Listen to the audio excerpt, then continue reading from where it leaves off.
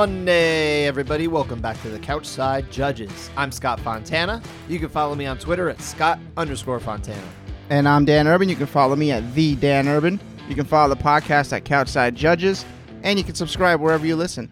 And if you like the show, please give us a 5-star review. And we talk judging in MMA. You can read the criteria at abcboxing.com. You should. Dan, a little bit of an MMA marathon over the last few days. Yeah, I didn't really watch any of it. Didn't watch any of it? Oh, okay. Well, I guess I'll just do this show by myself. Live. I didn't watch any of it live. I know. Well, I mean, in addition to, obviously, we touched upon in our last episode the fact that there's UFC, of course, that there was Bellator, and that there was PFL. We didn't even mention the fact that Cage Warriors had their trilogy. They did 3 events in 3 days. Yeah, I feel they tend to do that. They do, absolutely. This is not irregular for them, but it kind of slipped my mind as far as things that were coming up when we were preparing for this show, and then of course they just didn't stop having fights over in England. It just went on forever and ever. Just keep fighting. Yeah, but you know what? And I didn't get to watch any of that, but obviously it was a super busy weekend. I barely had time to watch what we did of PFL, Bellator, and UFC. So let's start with UFC. This is the meat and potatoes. I know this is the one you got to watch more of. You didn't get to watch all of everything. I also kind of cherry picked some of the other stuff from the not UFC card as well. But yeah, so starting with UFC, the headliner here, Ciryl Gane getting the clear decision victory over Alexander Volkov. There's at least a round, potentially 2. Some people thought that were kind of close. We'll touch upon just the one round that was split later in the show. But as far as Gane and his performance, I thought he looked very good. He looked okay to me. I mean, I'm not going to fawn over his technique like the rest of social media. They're like painting him out to be this Anderson Silva type guy, and I don't see that. I mean, he's very good, but I'm not going to crown him yet. I never saw anybody comparing to Anderson Silva. No, that's the feeling I that get. Type of hype? Yeah, the feeling I get when they talk about him, like, oh, they're just like, oh, he's so technical, he's so good, he's so this, so that, and I'm like, all right, pump the brakes, guys. I don't want to, crown him or anything like that right now, but he's impressive in the fact that he's only been doing this, as they say, for 3 years, mixed martial arts, and he just beat Alexander Volkov pretty clearly, who is, I mean, you wouldn't necessarily say he's going to be getting the title shot, but he's a very, very, very good, experienced heavyweight striker. I would expect more finishes especially in the heavyweight division. I think it's just the way he's choosing to fight. And that's another thing. It seems like he's choosing to spar, and he's not choosing to finish. But you know what? For someone his age, and the fact that he came to the age, more cage age, I should say, he got to the UFC very early. He really didn't have a ton of fights outside of the UFC when he got here. Cage time is actually really vital for someone at this. I mean, 3 years in, he needs time in there. I think this is really excellent that he's able to get it. I don't think he's trying to just milk it, but I think he's taking patient fights. He's working on things. He's able to do that in there. Obviously, he's good enough that he can do it.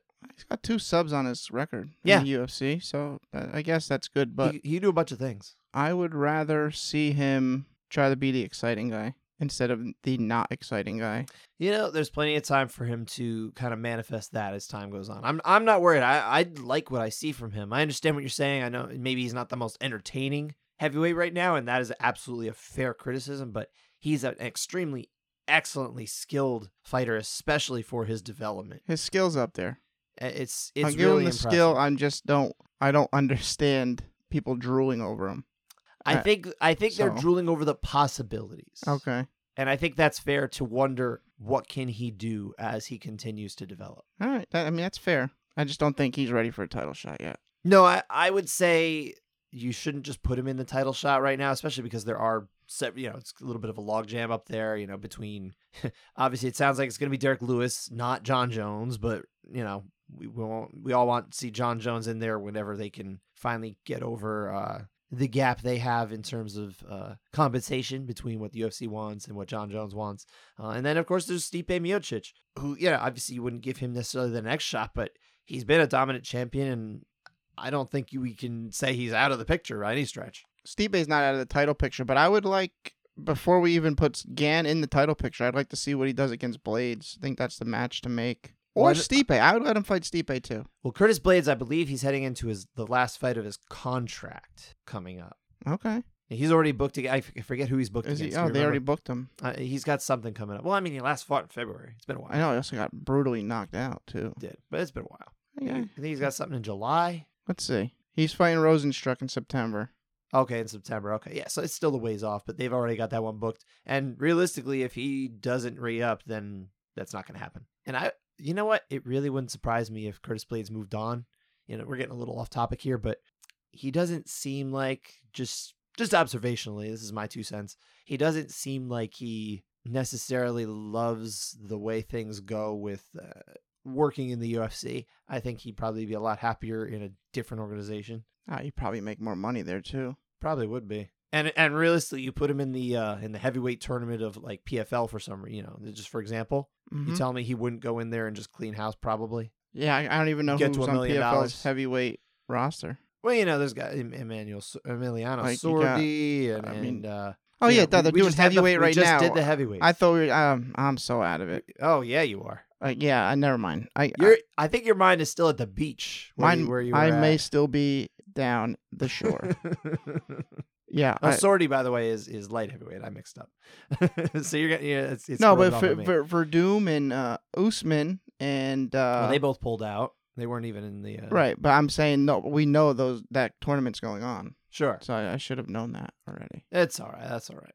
But no, I would be interested to see what someone like that would do, because I really think he could probably run the table over in PFL and probably get himself to $1 million, which realistically is more than he's probably going to get from the UFC. So yeah. But what I was getting at as far as Gane's next opponent is I want to see him fight someone who's not going to just strike with him. Not a striker, I see. Someone who can mix it well. So I think Stipe would be a huge test. Stipe would be a good test. And if he beats Stipe, I might get on that hype train with everyone else. I don't hate the idea of Gane versus Miocic, even though obviously we're saying, you're saying he's not ready for a title shot. I'm saying probably shouldn't give him the next title shot. But we're talking about the guy who was just the champion and was champion for quite a while. So that's a very big step up. Right, but he's also ranked 3. Mm-hmm. So where else can you fight? No, I agree. I'm with you. There's only so many things you can do with Ciryl Gane other than just keep him busy, which I don't think does him all that much. Just like, do we need to see that? Unless you're just looking for that highlight reel knockout potentially that you want. I would like that. Yes, I know you do. But all right. So what about Volkov though? I mean, do you think he's ever going to be the heavyweight champion in the UFC? No, I don't either. I do not see it. I don't see it. I think he could get to a title shot at some point after things clear up eventually, potentially. But God, I don't know. He seems to just come up short in these spots. Like he looked okay here, but he obviously wasn't the better man against Gane, and inconsistent. I think is probably even inconsistent within a fight, because he obviously was doing really well against Derek Lewis, who's now challenging for the title, and then he got knocked out with a few seconds left. Right. So he never seems to kind of get over that hump. So yeah, I would kind of write him off as someone who we will probably never see wear the belt, and maybe we'll be wrong, but I if you're telling me I got to side one way or the other right now, that's where I would side. Yeah, I'm with no. Yeah. All right. Well, let's move on. We've got a ton of rounds. We're gonna do. We've got some UFC here. We'll do a little bit of. We've got some split decisions from one each from PFL and Bellator. We'll get to those later in the show. But let's start with the split decision from UFC over the weekend. That was Charles Rosa, who got the win over Justin James, 30-27, 29-28, and 29-28 the other way for James.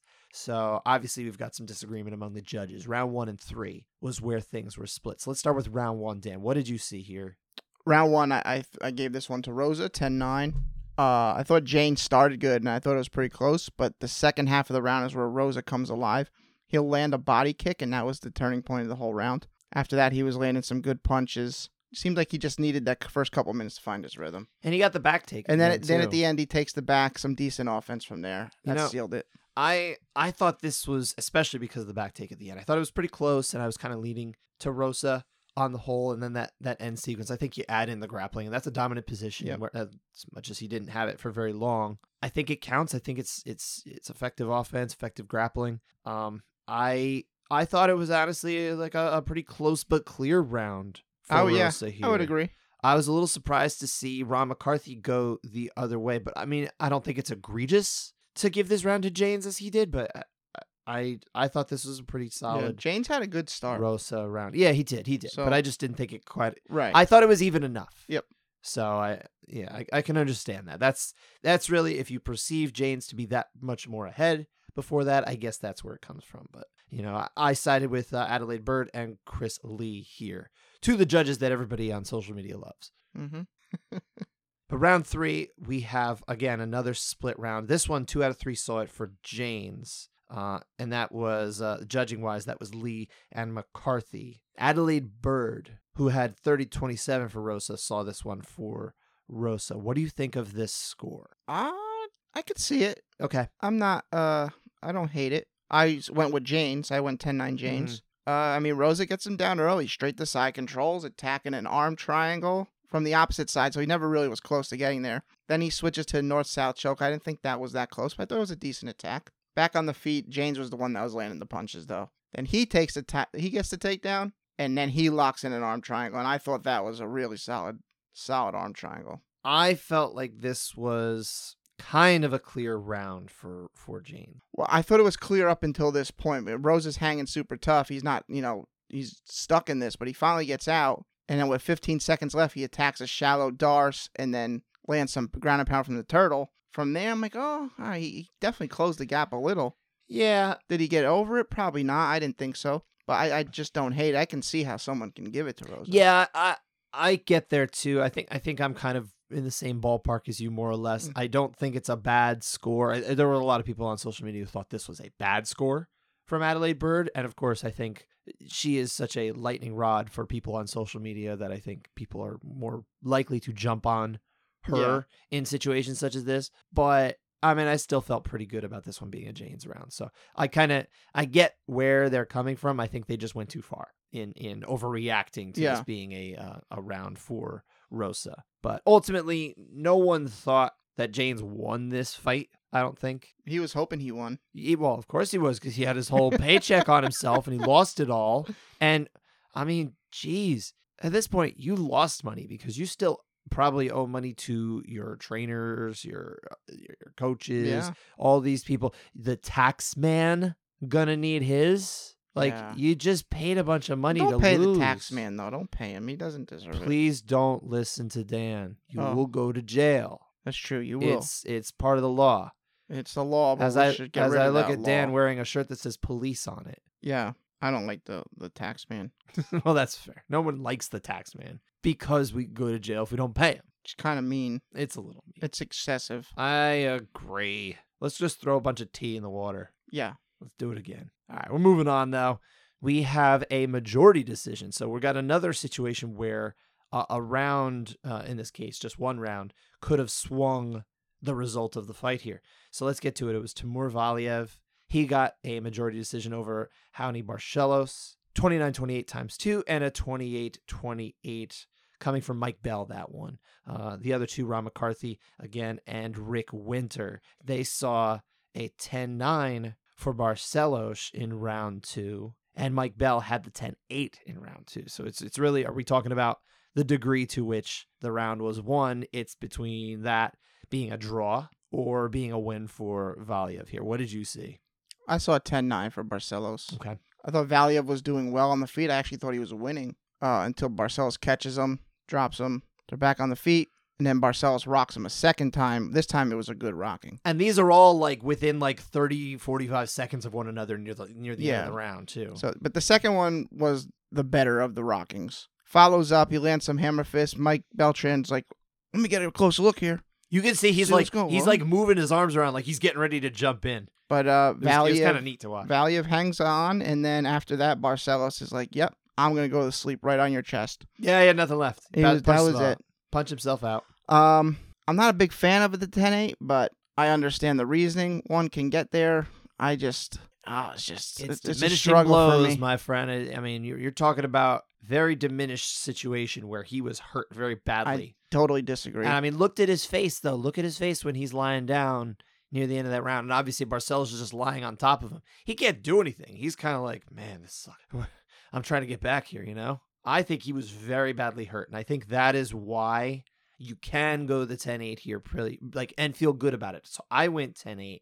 I saw it the same as Mike Bell. But again, I do understand why it would be a 10-9 because we are only talking about this very short period of time.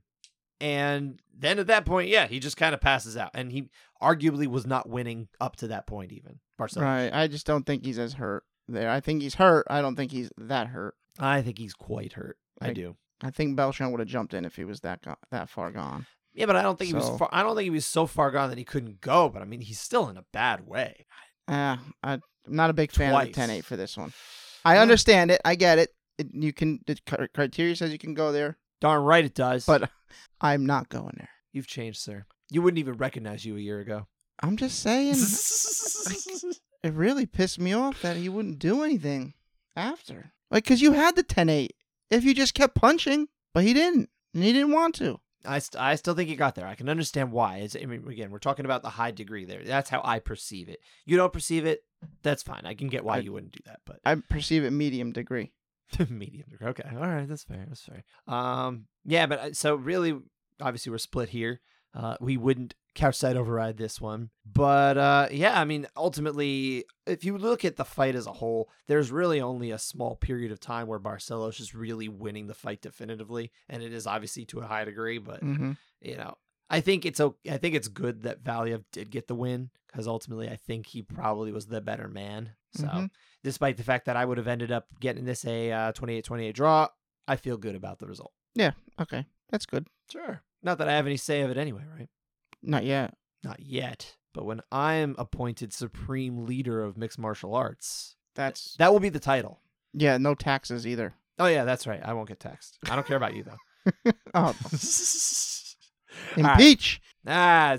I'm appointed. You can't do anything.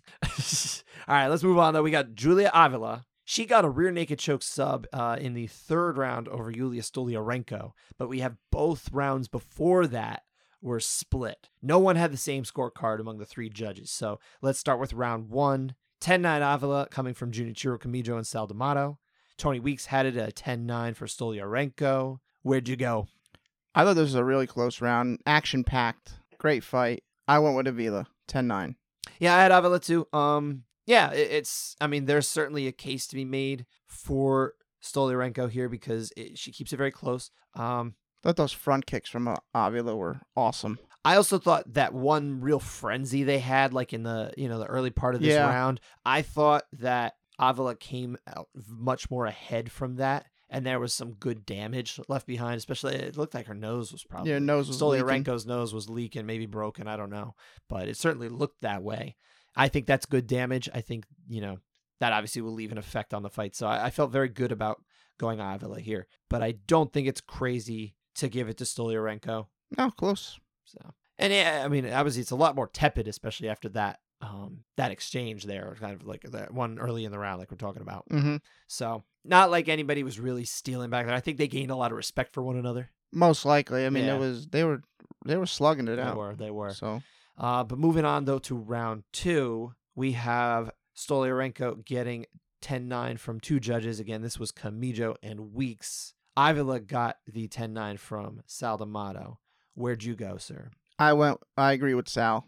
10-9 Avila. Yeah, I got D'Amato as well. Or the same as D'Amato, I should say. Another close round, but I think Avila is the more effective on the feet. Stoliarenko had that decent leg attack, heel hook, straight ankle maybe, but it was never really close. And on the feet, all she wanted to do was clinch and stall. So I think Avila. Yeah, I agree, but I believe actually when I looked at the numbers, just 'cause I was curious, I think Stoliarenko had the volume, like noticeably. I think the stats are wrong. I don't know that the stats are necessarily wrong. I mean, they might be wrong. But I will say I don't think the stats represent what happened in the round here. I saw it for Avila too. So yeah, I think really we're just talking about the actual impact, the effectiveness of the strikes, and I think that Avila's were more impactful.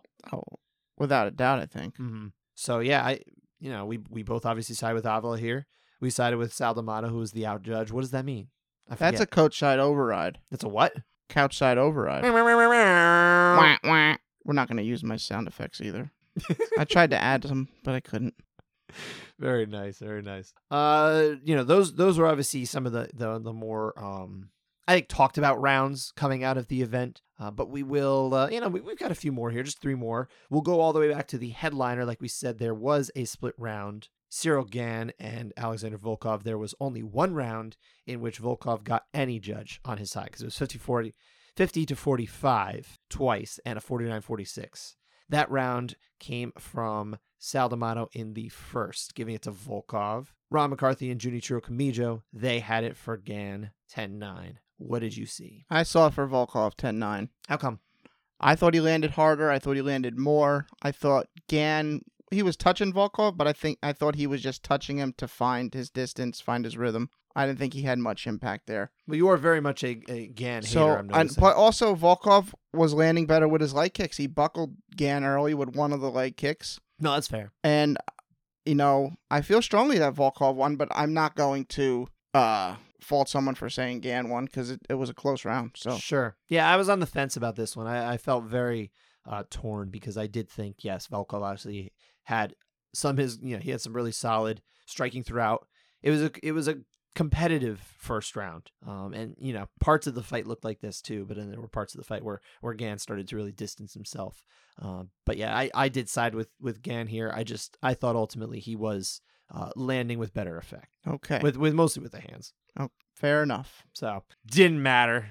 I don't think you can pull 3 rounds for Volkov out of this fight. I think, some people were saying maybe round 4 for Volkov. Okay, fine. But it's, we're still talking about maybe 48-47. I don't think there's 3 rounds in this fight for Volkov. Yeah, I'll agree with you. All right. 2 more rounds, my friend. We're almost there with UFC. We have Andre Fili against Daniel Pineda. This, unfortunately, was ruled a no contest because Fili looked terrific up until the point it ended because of the eye poke. Eye poke. Another one. Mm-hmm. Although I loved Daniel Pineda trying to guess how many fingers were being held up by the doctor. I had it on mute. I didn't really get to see what was going on. Yeah. So he was, they were trying to check out how many you had, and he's kind of just sitting there trying to guess. And it's like, come on, man. They're all like, oh, come on, let him fight. It's like, no, he's guessing. He can't actually see. Why are we trying to send him back out? So I would go on a limb and say he was in a fog because he took a beating in round 1. Yeah. So I don't think that helped him. If he was more level-headed and didn't take such damage in the first round, he might have been able to go on.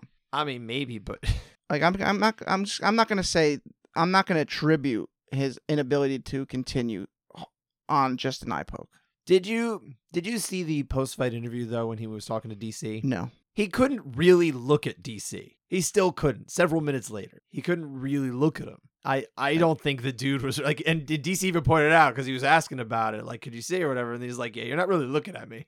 It's like, okay. I mean, we acknowledge that this was absolutely the right call here. Well, yeah, if he can't defend himself, you got to stop it. Yeah, so perfect call. Unfortunately, just means a no contest in this situation because it was Andre Fili's foul. Got to watch the fingers. Fighters, I mean, we've seen too many fighters recently. Mason Jones recently did this as well. They're getting these no contests because they're having eye pokes that force their opponents to stop, even though they're looking fantastic. What are we learning here? Got to do something about this. Control your hands. Control your hands. And I know you don't care about this, but fix the gloves. I can really care less. No, I care a lot. Anyway, let's get to the round 1. It's a 10-8, 10-9 split here.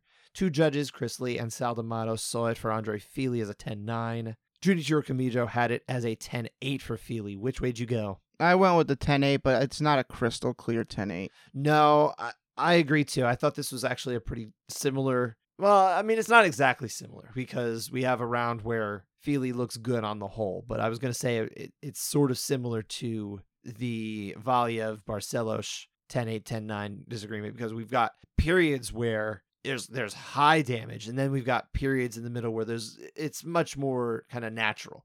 See, I wasn't 10-8 until the end with the body shot. Okay. That's what put it over for me. Yeah, I mean, we're essentially got three times in this round mm-hmm. where Pineda's in a bad way. Yeah. Like a really bad way. So once it got to that point, I felt much easier giving this to a 10-8. Mm-hmm. I think you just kind of, what are we looking for when we're looking at 10? Are we looking for it to be, high amounts of, high impact situations, I think these are diminishing blows that he's suffering. I mean, obviously it bared out in hindsight too, but I think even watching it, you're just like, man, this guy's taking a beating. Yeah, he took a beating, and he took a high kick right to the eye that got poked the round before. Yeah. I think that played a big factor in him not being able to continue. If you can describe the round as he took a beating, yeah, that's true. I think at that point you just got to be saying this has to be a 10-8, right? Like there must be a way to find this as a 10-8. He took a beating. It's just the and the high criteria spot, will support that. It wasn't. The thing is, when the super high spots from Feely weren't sustained high spots. Sure, and that's kind of what I'm talking about a little bit. The comparison between Valia Barcelos. Mm-hmm. So it's not as clear a 10-8 maybe as it should be. But again, if you call it a beating, come on, why can't we call that a 10-8? I like it. It's like let's just throw out the criteria. From now on, 10-8 says, did he take a beating? Yes. All right, 10-8. And if he took a beating by Dana White standards, 10-7. Well, I don't think Dana would actually approve of 10-7s. He wouldn't. No. No. I do feel like, and I've said this from time to time on the show, but the criteria just needs to have a much more clear way for judges to be able to get on the same page for what is a 10-8 or a 10-9, because there's just too much leeway for them to say, okay, maybe it is, maybe it isn't. You can consider a 10-8. It must be a 10-8. It's just, why can't we just get to the point where it's much more definitive? And that's why, to plug our system that we do, which, it's obviously just for funsies, but I think there's some utility to the fact that if you just say, okay, 2 Ds, that's a 10-8, 3 Ds is a 10-7, 1 D or less, you're just talking about a 10-9, Mm-hmm. I like that. I think it's simpler. It at least gets us on the same page, I think, more frequently. And if you want consistency in the judging, they need to be able to get on the same page. Yep. So when you leave it wide open, they can't. It doesn't work that way. So I hope that at some point we will get a little more clarity for these judges so that they can judge in a way that is very consistent and hopefully gets people off their butts saying that judging is terrible in MMA, because it is not terrible. It's actually in a pretty damn good shape. We're in good shape. Mm-hmm. But yeah, so you and I, obviously, we had this one as a 10-8 on the whole. We saw it the same way as Junichiro Kamijo. So what does that mean, sir? Couch side override.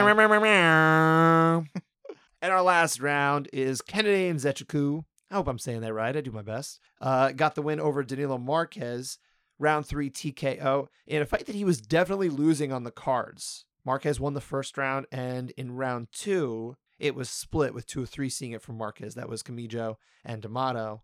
Dave Hagen saw it for Nzechukwu. Which way did you see it? Do you think it should have been tied? I went for Marquez. Okay. I could see Nzechukwu winning the second. I thought Marquez was winning most of the round. Was on the back for a while. I didn't think he did all that much from the back. And when they're on the feet and Chuck, he does have the body triangle.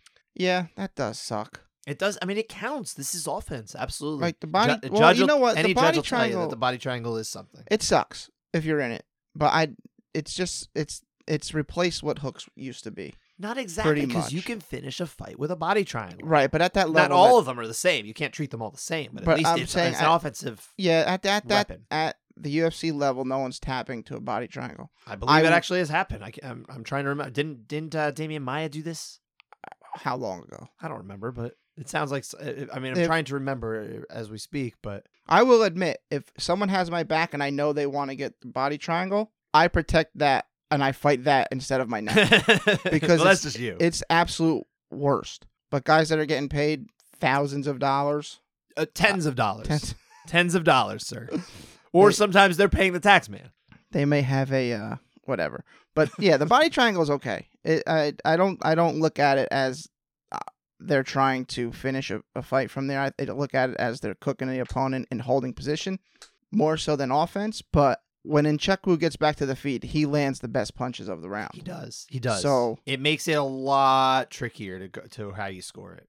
But it's for this very small window of time, and I don't think he gets Marquez too close to a finish. They're good. It's good, effective offense, but it's just he probably just needed a little bit more throughout the round. I think it was a contributing factor to why he ended up getting the win. Yeah, I would agree. But, we're talking about hindsight at that point. Right. Oh, yeah. No, I'm not taking that into account. I'm just saying those strikes were solid, and I can understand why Dave Hagen might see it for him. Gotcha. But you ended up seeing it for Marquez. Yeah, I stay with Marquez. Yeah. I also had it for Marquez, so we saw it as a majority. I think it really does go down as Nzechukwu got a very clear comeback victory, because even if you want to say, whether you want to say he won this round or not, he is, like you said, turning the tide in this last minute or so. So there's about 9 minutes of the fight where he is not winning. Yeah. And then for the last, minute-ish of the fight, right, before the actual stoppage, he is definitely coming back and winning the fight. So great effort by him. Great way to persevere and take advantage of Marquez, who really just wasn't doing as much anymore at that point. Mm-hmm. So good win for him. And I think the judges got it right in a situation where it didn't matter. But in Nzechukwu, he saved himself. Good for him. But the finishes, sir, we had 7 of them. I think it was a solid card on the whole. So, we had 4 TKOs. We had 3 subs. What was your favorite finish? Oh, my favorite was Marcin Prachnio. Liver kick Ike Villanueva. And he just shuts down. He didn't even have to follow up. Kicks him in the liver, and he collapses, and that's it. Game over. Now, you are aware that there were 3 subs. I am aware. You didn't pick one. I am. Well, I mean, I'm a little confused. Are you okay? I love liver kicks. Okay. They're up there with omoplata. Okay, interesting. I actually didn't realize your love of the liver kick. The body. Work the body. Maybe I'll give you one for your birthday. Thank you. I hope so. What a terrible gift. And your finish? Oh, for me, it was Renato Moicano. Got the tap on Jai Herbert in round 2 with a rear naked choke after just brutalizing him. This was not... I think I kind of saw this coming. I forget actually if I had made the... I made the sub pick. One. You made the TKO I made the TKO pick. I couldn't remember which one we had. But yeah, we kind of saw this coming in some form. I got close to it because he was beating him up, Listen, I don't want to say for sure, but Jai Herbert tapped out so fast. It was just like a formality. Lock in a sub so we can get out of here. That's what it seemed like. He's had some bad breaks as far as who's been booked against. I hope Herbert gets one more shot in the UFC because he lost here. He lost to Francisco Trinaldo, who, look, you want to get on his age, fine, but the guy can still fight at this level. That was that questionable stoppage, right? Where it went on too long in Fight Island? Yeah. Okay. Yeah. Questionable stop. When you said questionable, I'm like... Questionable in the fact that it didn't happen fast enough. Right, yeah. Yeah. I think like, it shouldn't have been stopped. Like, what are you talking about? That was he got hurt. That's the Dan Hardy incident, right? That fight? Yeah, I believe so, because he knows Jai Herbert. Okay. I believe is what it was, and they have some history. So, yeah. Unfortunate for him. Again, I hope he gets one more shot, but hopefully it's somebody against, just bring in a newcomer for him. Give him somebody who's coming off, on a new deal off the regional scene. Let's see if he can get it. I hope he gets one more shot. But Moicano, obviously, he's going places in this division. I don't know where exactly, but, he's got a win here. He's got a win over Damir Hadzovic. That was the one where Hadzovic was saying, or he was saying to Hadzovic, I wish I could have fought longer. And he's like, well, you shouldn't have tapped me out. And Hadzovic looked impressive on this card, too, on the early part as well. He had a really good performance for about 2 rounds. Then he really tired out. But, yeah, he's going places. I want to see Moicano get a little bit more of a step up. I think you can because he's fought guys at featherweight that were really good. Mm-hmm. But that's it for UFC. Let's move on let's do Bellator first. Now, my understanding is you actually didn't get the chance to watch this. I didn't watch any Bellator. Okay. Well, I'll tell you, I can kind of handle this one. There's not really a whole lot to really say. Daniel Weichel got the split decision win over Keone Diggs, 30-27, 29-28, and 28-29. Obviously, that means a 29-28 for Diggs. So we got 3 different scores. 2 rounds are split here. And Dan, this whole fight was just a supremely close fight. It's really just a matter of, it's not even that much to break down. It's really just how much you perceive an edge either one of them is getting in a very, very close kickboxing match, kind of a technical-ish kickboxing match. And I think Weichel got 10-9 in the first round. I sided with the majority of the judges. That was Brian Miner and Marcel Varela. Whereas Dave Peabody saw this one for Diggs. And shoot, I don't like saying coin toss because it almost implies you just have to guess who wins. Mm-hmm. And that's not exactly how it works in judging. Otherwise they would give 10-10. I think if you called it a coin toss, that's where you just start saying maybe it's a 10-10. Right. Yeah. But yeah, I went for Weichel here. I don't think you can necessarily go wrong going the other way though. Honestly, it's more or less the same story in round 3. These are supremely close rounds, very evenly matched, very good matchmaking here in Bellator. And I sided with round 3. I sided with Diggs in this one as well. Kind of a similar round. Brian Miner is again in the majority. He saw this with Peabody this time, but Varela saw round 3 for Weichel. So honestly, any of these scores, 30-27, 29-28, or the 29-28 for Diggs, there's no wrong way. I don't think there's a wrong score here. All right. Yeah, it's not really much to say, especially if I can't bounce it off you. It's hard to really discuss this one. But Did you decide with any of the minority? oh, in this one, no, I saw it the same way as the majority here. Oh, okay, so no Fontana overrides. No, there's no Fontana overrides here. Not that we would. That would just make it a draw. You can't do that. You can't do 4 judges. But you count twice. It's not 6, I'll 7-minute abs. That's a throwback to a fun movie. Oh, that's a good movie. It is a good movie. Yeah. How'd you get the beans above the Frank? Franks and beans. I am a big fan of There's Something About Mary. If you haven't seen that one, I'm sure you have, but go back and watch it. It's at this point, I guess it would be a classic because it's 23 years old. It's gotta be a classic. It's 23 years old. That was now we're obviously on a tangent here, but that was like a movie that I feel like got word of mouth and just kept going. Because people were just like hearing about it weeks later. It was like, oh, you got to go see it. I was 13. My parents weren't going to let me go see that one. I caught that when it got home on video at my buddy's house because there was no rules. So. Yeah. My grandma took me to, I think my first R-rated movie, I was 5. Nice. Rising Sun, I believe. Okay. With Wesley Snipes and Sean Connery. I don't even know that one. Yeah, I don't really remember the plot. I just know I went. That's cute. Yeah. Nice little day with your grandma. Yep. I definitely watched Predator in some form when I was about that age, but it was at someone's house because it would have been on home video at that point. Yeah. And we would just go in the backyard and in there, they had like a little spot of forest. It wasn't really like it was like just a bunch of trees and like a little backyard island kind of thing. And we would just pretend that there was a predator in the woods. You just look up, oh, the predator's there. We gotta go. We ran out of the woods. Better get out of here. It was great. I remember that game. That was a fun game. Anyway, let's go on our final fight of the night. This one I believe you did get to watch, Dan, right? I saw this one. PFL. This was a big one too because there was a lot of implications, and obviously it had one of PFL's biggest stars, probably their crowning signing of the so-called off season coming from the UFC in Anthony Pettis. He lost by split decision to Hausch Manfio, and that put him at 0-2 at PFL, and he's not even going on to the playoffs. He didn't even earn a point. No, he didn't earn a single point in this one. And honestly, first fight, you can't make a case for him to win. He lost that fight to Clay Collard. This one, it's a split. It's pretty close. Let's start with round 1 because it was 29-28 all around. He only got one of them. Round 1, what did you see? I feel neither guy has a right to be upset that they didn't get this round. Okay. I think neither guy went out there and definitively took the round. It was very close. I thought they both landed some good shots. I think on the whole, Manfield landed the stronger leg kicks and that's right, the better punches to the head. But nothing, like I said, nothing was sustained. There was nothing that stood out really for either guy. So it's what it is. 10-9 Manfield for me. I thought that Pettis landed a little bit more crisply with his punches when he was able to get there. And I think Pettis was able to kind of fend off a lot of but a lot of the actual punching attacks and even some of the higher kicks that were coming from Manfio. He's deflecting a lot of these. They're not really hitting him. You don't get points for defense, but he's not getting hit. That's what it comes down to. So it is a close round. No problem going the other way. I did see this one for Pettis. John Billick and Dave Torelli were the majority judges who saw it also for Pettis. You had Donnie Carley on your side.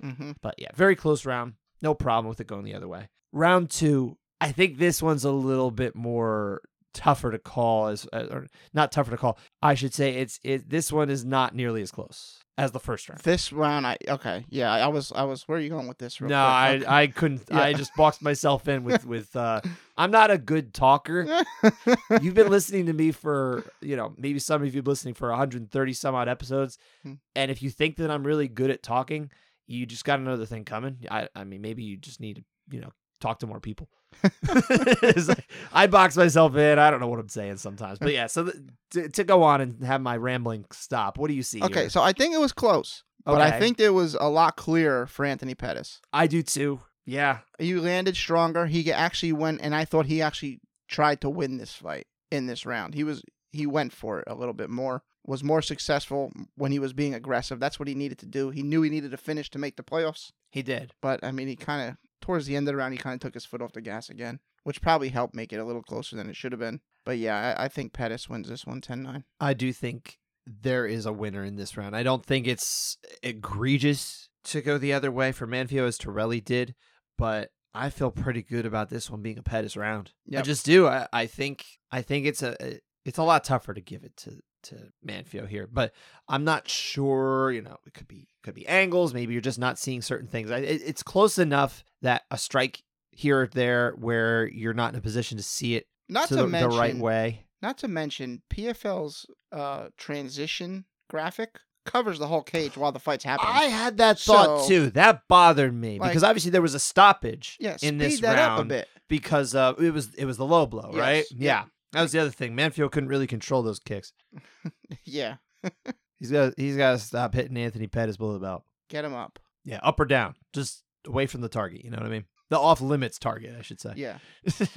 But yeah, I think ultimately this is a round where it really ought to have been Pettis. I feel much better about that score. Yep. But it's not I don't think it's the.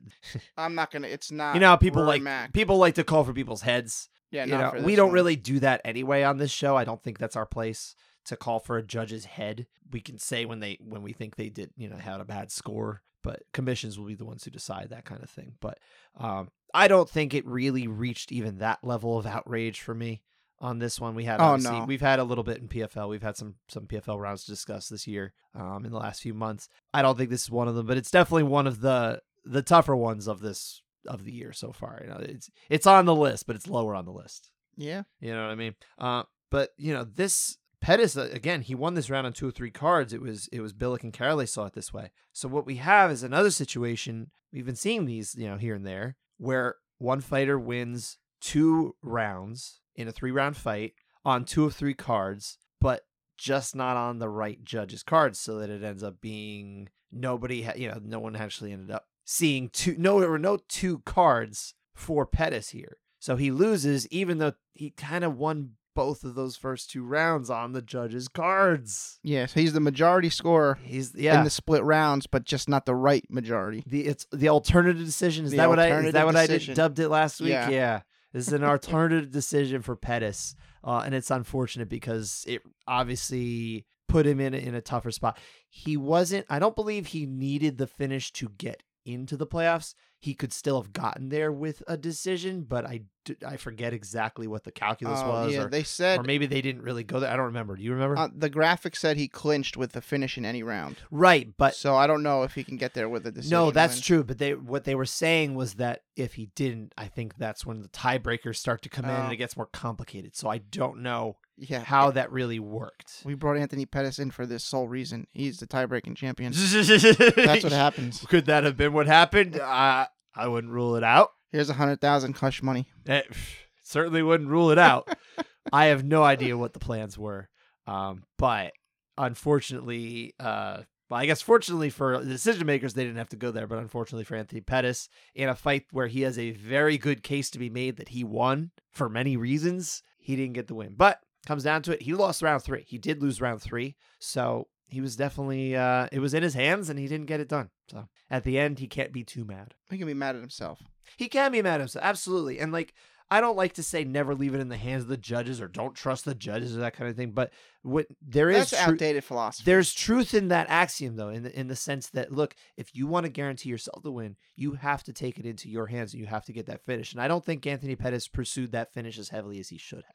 Definitely not round 1. That's where it comes down to it is the never leave it in the hands of the judges, because you're leaving it up to somebody else to decide how you perform when you can take that out of your hands. And it's easier said than done, of course. Well, especially with the skill of all fighters improving drastically. Absolutely. And from even when that first was said. And even in other promotions here, PFL is, realistically, it's still probably a tertiary promotion here. I think Bellator's overall caliber of athlete is higher than what we have at PFL. We have solid fighters in PFL, but very few of them are really in the rankings, on typical ranking websites and things like that. Some like a database place like Fight Matrix. There just aren't that many of them. Bellator has a lot more of that. But even at PFL, we've still got some real balance here, and it's cool to see. For sure. All right, that's it for us. We have no fights this weekend that we're going to be talking about. There are fights somewhere, but we're not talking about them. It's all the big shows are off, tertiary and all. Fights are off. A little bit of a break for the weekend. We'll have a past judgment. We'll have a past judgment probably over the weekend. We'll have one for Friday's show too. Yeah, let's do it. Thanks Figure for it listening. out. Take care, everybody. Have a good weekend or good week.